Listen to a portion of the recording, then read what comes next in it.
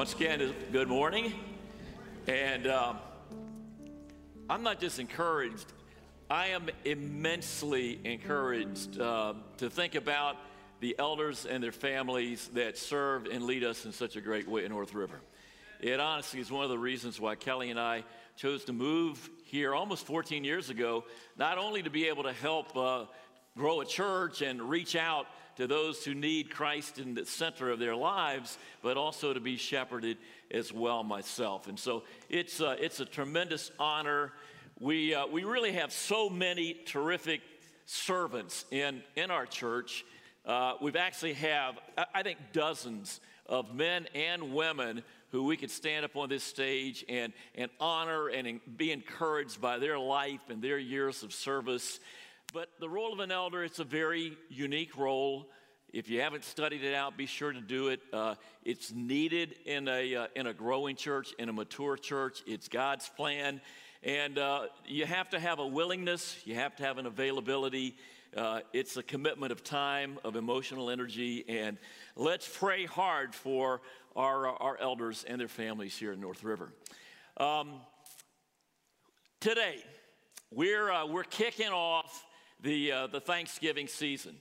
We've got a tradition here at North River, and for many, many years around this time, as we anticipate going into a year, the end of the year where Black Friday's on top of us right after Thanksgiving, where consumerism is just all around us, where the holidays we're tempted to turn it into some turnstile of retail and activity as opposed to real time for family reflection and great spiritual times together. And I remember we kind of started off with Jim and Lisa Casasa for several years would write a newsletter article and help us get our mind and our heart focused in going into this time of the year.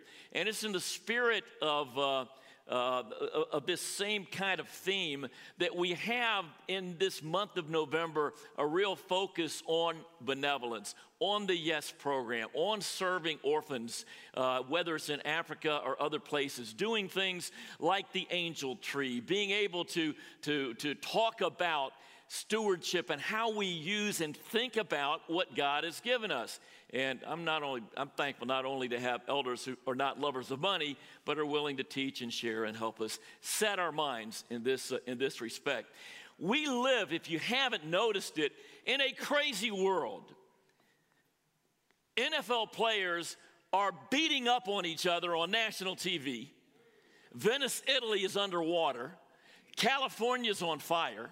And people are killing each other over fast food chicken sandwiches.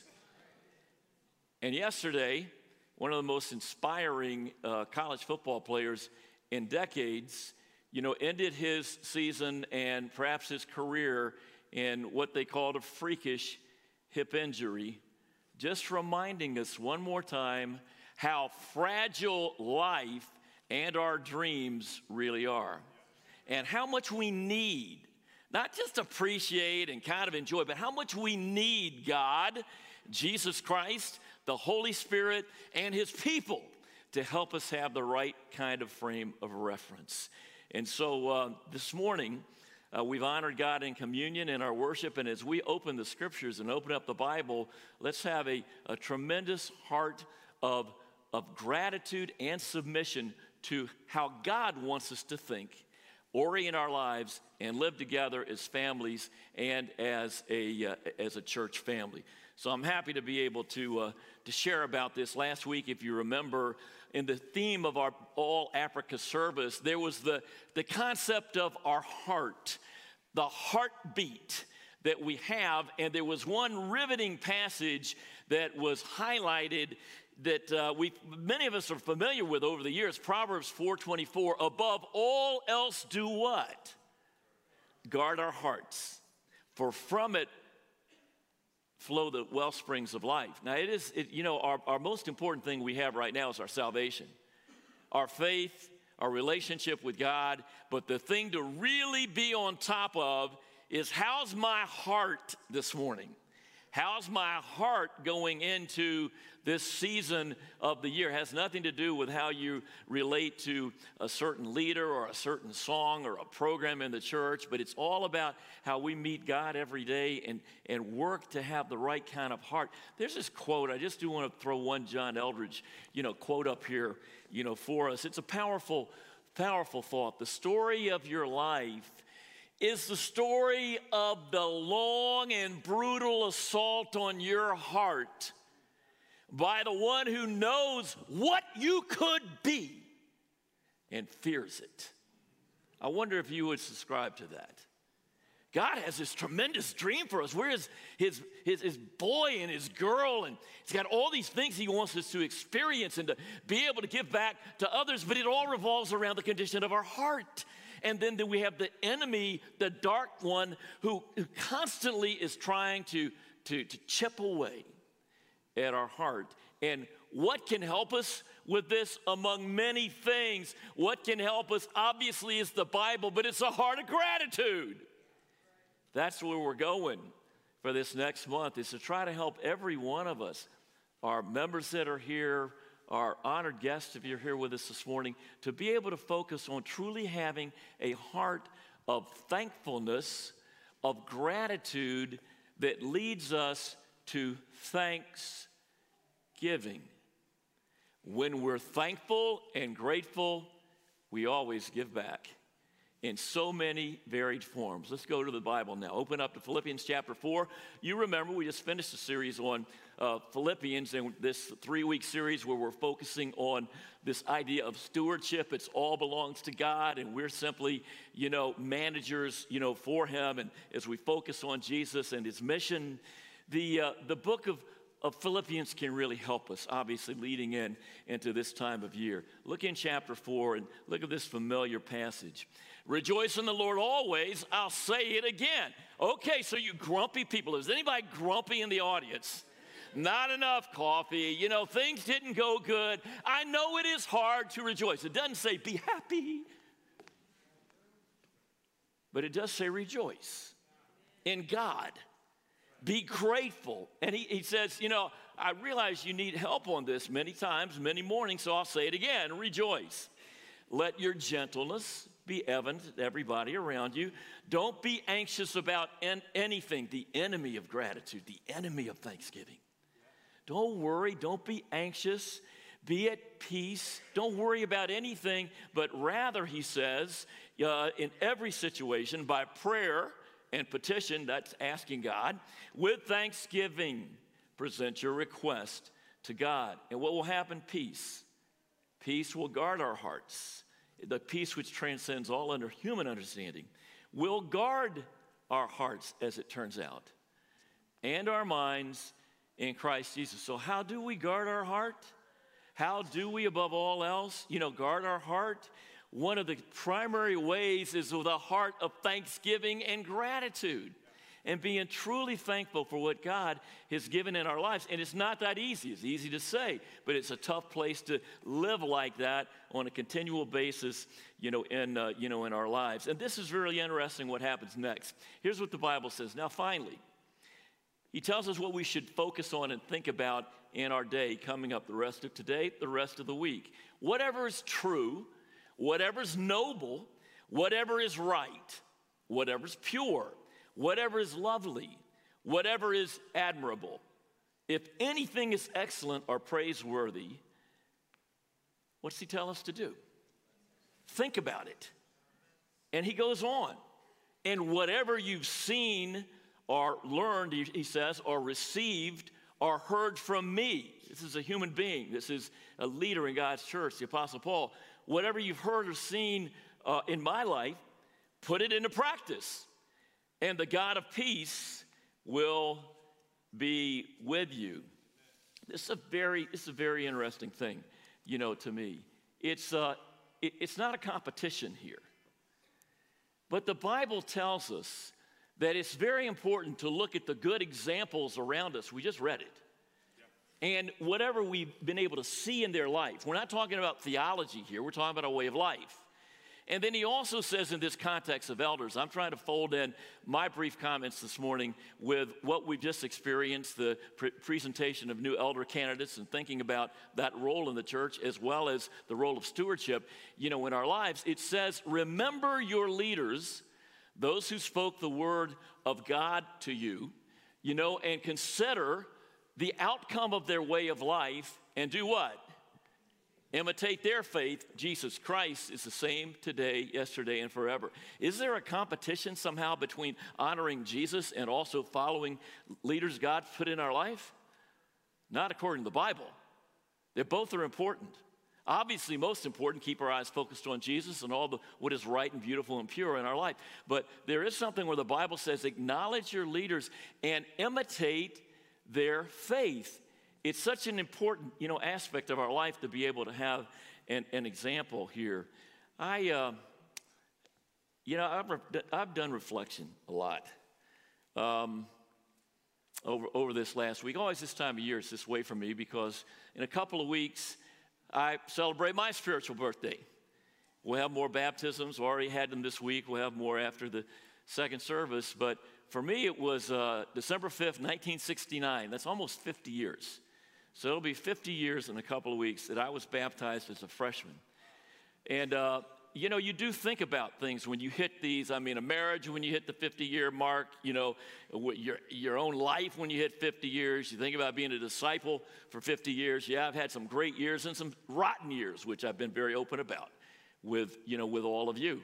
But you do think about your life. And the way I've been thinking in the context of these scriptures this morning is that if you've been raised, if you've had the incredible honor, privilege, blessing of being raised in a committed Christian family with a father who exemplified some of the very things we saw in the men on this stage this morning, I think it's probably almost impossible for you to appreciate how blessed you are. And I mean, just like in this country, it's almost impossible to fully grasp how blessed we are. I mean, Black Friday for most people is every Friday of their life for billions of people. We're so incredibly blessed in this country. You can't even believe it. It's almost impossible unless you travel outside this country and not to Hawaii on vacation, okay, or on a cruise. But I mean, it's almost possible, and it's almost impossible for you, if you had that blessing, to relate. I talked to my brother this week. It's my younger brother. And he lives out in Grass Valley, California, on a ranch. And when we were young, I was a year and a half old. My mom was pregnant with my brother, Billy, and my dad just took off. He's a con man, as it turns out, had another family, or was about to have another family. Really never saw him again except for one time when I was 6 years old. And we've actually tried to contact him over the decades, but, haven't been able to do that. And he just took off. He married my mom under an assumed name. I had the wrong name. My name was changed 5 different times growing up as a little kid. And I want to tell you, I stand in awe, personally, what it would be like to have a dad like Sherwin or Harold or Jack Frederick or Ross McKenzie or John Dakota or Bob Keene. I just Ed Yeoman. I mean, to be raised in a Christian family like the Kodinskis or the Karamideses, I mean, it's like that's an alternate reality. That's just incredible for a guy like me to even think about it. My dad took off when I was a year old. Alex and Jasmine have a year-old baby. So did Jordan and LaToya. To think about being raised by them when I was a 1-year-old. Do you get it at all what I'm talking about? If you've had that kind of blessing. Get down on your knees before God and say, thank you, thank you, thank you. But for all of us, regardless of where we find ourselves, this morning, whatever situation we find ourselves in our family, craziness like mine or a really great one, there is still much to be grateful for. Especially if you're saved, your sins have been forgiven, you have an inheritance in heaven kept there for you, and your name is written in the Lamb's Book of Life. We got a lot to be thankful for this Thanksgiving season, but especially if you have the incalculable blessing of having had a mom and dad who loved God first and then you with all of their heart and have raised you to love Jesus and his church. I hope this is live streamed, this first service. Please send it on out. I just want any and everybody who's had that kind of honor to really stop and be grateful and to be appreciative. And for the rest of us, we're just glad they let us in the ark, right? We're just happy to be here and that we can be growing, in Christ. The Bible also says something else about leaders. This is really important. It's right in the Bible. And you have to gauge when we open up the scriptures and we look at these passages to what degree this represents the content of your heart and your attitude and your focus. Here's what the same chapter goes on to say about these leaders in our life. Have confidence in your leaders. Are they perfect? No. Are they flawed? Of course, just like every mom and dad would be. But what the Bible says, have confidence in your leaders and submit to their authority. Do leaders in the church have authority? Obviously. To tell you what to watch on Netflix? Oh, watch this. Nope, not that. Okay. What color sweater to wear? What job to have? No, that's not what we're talking about. He's talking about things that have to do with the body of Christ. And they do have authority, and hopefully, they're godly men and women, and we pray for them. And he goes on and he says, they have to give an account. That's a sobering thing to think these men on this stage, and me, super sobering for me, have to stand before God someday and give an account to the church. Would you like to be in that situation? I know some of you are willing and have and will continue to do that, but it's sobering. And so what the Bible tells us, do this so their work will be a joy and not a burden, for that would be of no benefit to you. How do you make your leaders' work a joy? Well, you pray for them, right? And you just try to make their work a joy. You can practice stewardship in the body of Christ. You can have a beautiful spirit. I got to share, I've never had a text in my life like this one. And I want to be able to share it with you. This is from one of our young married, our young families. And let me see if I can catch it. Here it is. I got this text. This is about, I had a nice fellowship with one of our, the men who heads up one of our young families. And we had a good chat, and we're texting back and forth that evening. And here's what he said. He said, actually, my top prayers are for the church leaders here. You guys have the toughest roles in life. I shared that with Jeff Hickman. The main role I see myself in the church is having to encourage our leaders. That's my passion, is being an encourager to people who deserve it and need it but don't get it. And then he added, you won't ever find me complaining about church service style, air conditioning, length, time, etc. I know too well you must get it all the time. I also have never in the history of my life ever gotten a text quite like that. It's great to know there's one. Hallelujah. Maybe we can double it this week. And, that's a little attempt at humor. I mean, so many of you are wonderful about this, but hey, most of you know what it's like to have to lead in some fashion, in your family, in a small group, in a team at work, and you know what it's like when people really make your work a joy. Communicate honestly and straightforwardly with you, care about you, pray for you, support in whatever way, and that is a spirit of gratitude and the spirit in the New Testament. Wow, I don't have much time. That's what happens on these special Sundays. But how about we look at a wonderful passage in the Old Testament in Deuteronomy chapter 26. I want you to kind of put yourself here because God's people have been brought into the promised land. They're quote unquote saved now. And here's what they're instructed to do in Deuteronomy 26. When you've entered the land the Lord your God is giving you as an inheritance, and you've taken possession of it and you've settled in it, take some of the first fruits of all that you produce from the soil of the land the Lord your God is giving you and put them in a basket.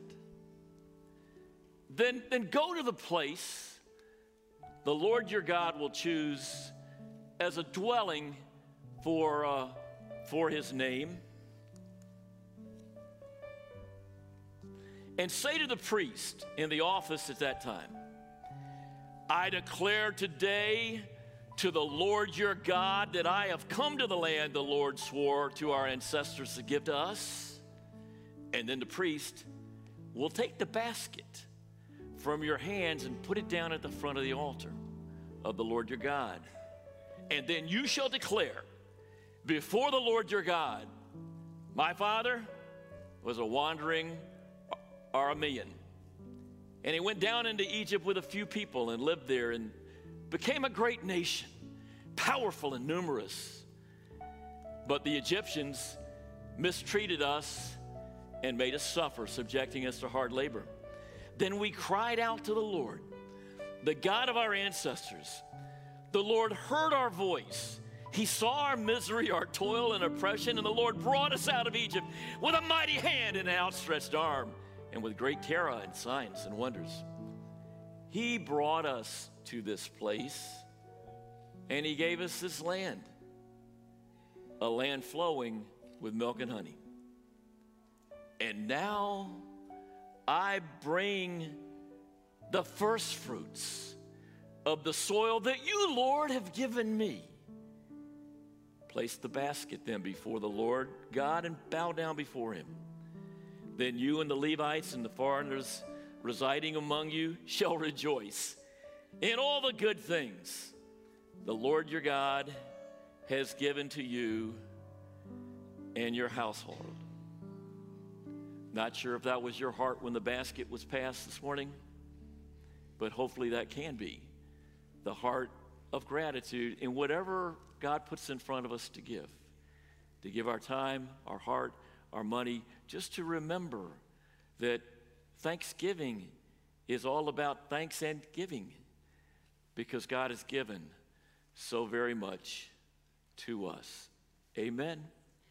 Amen.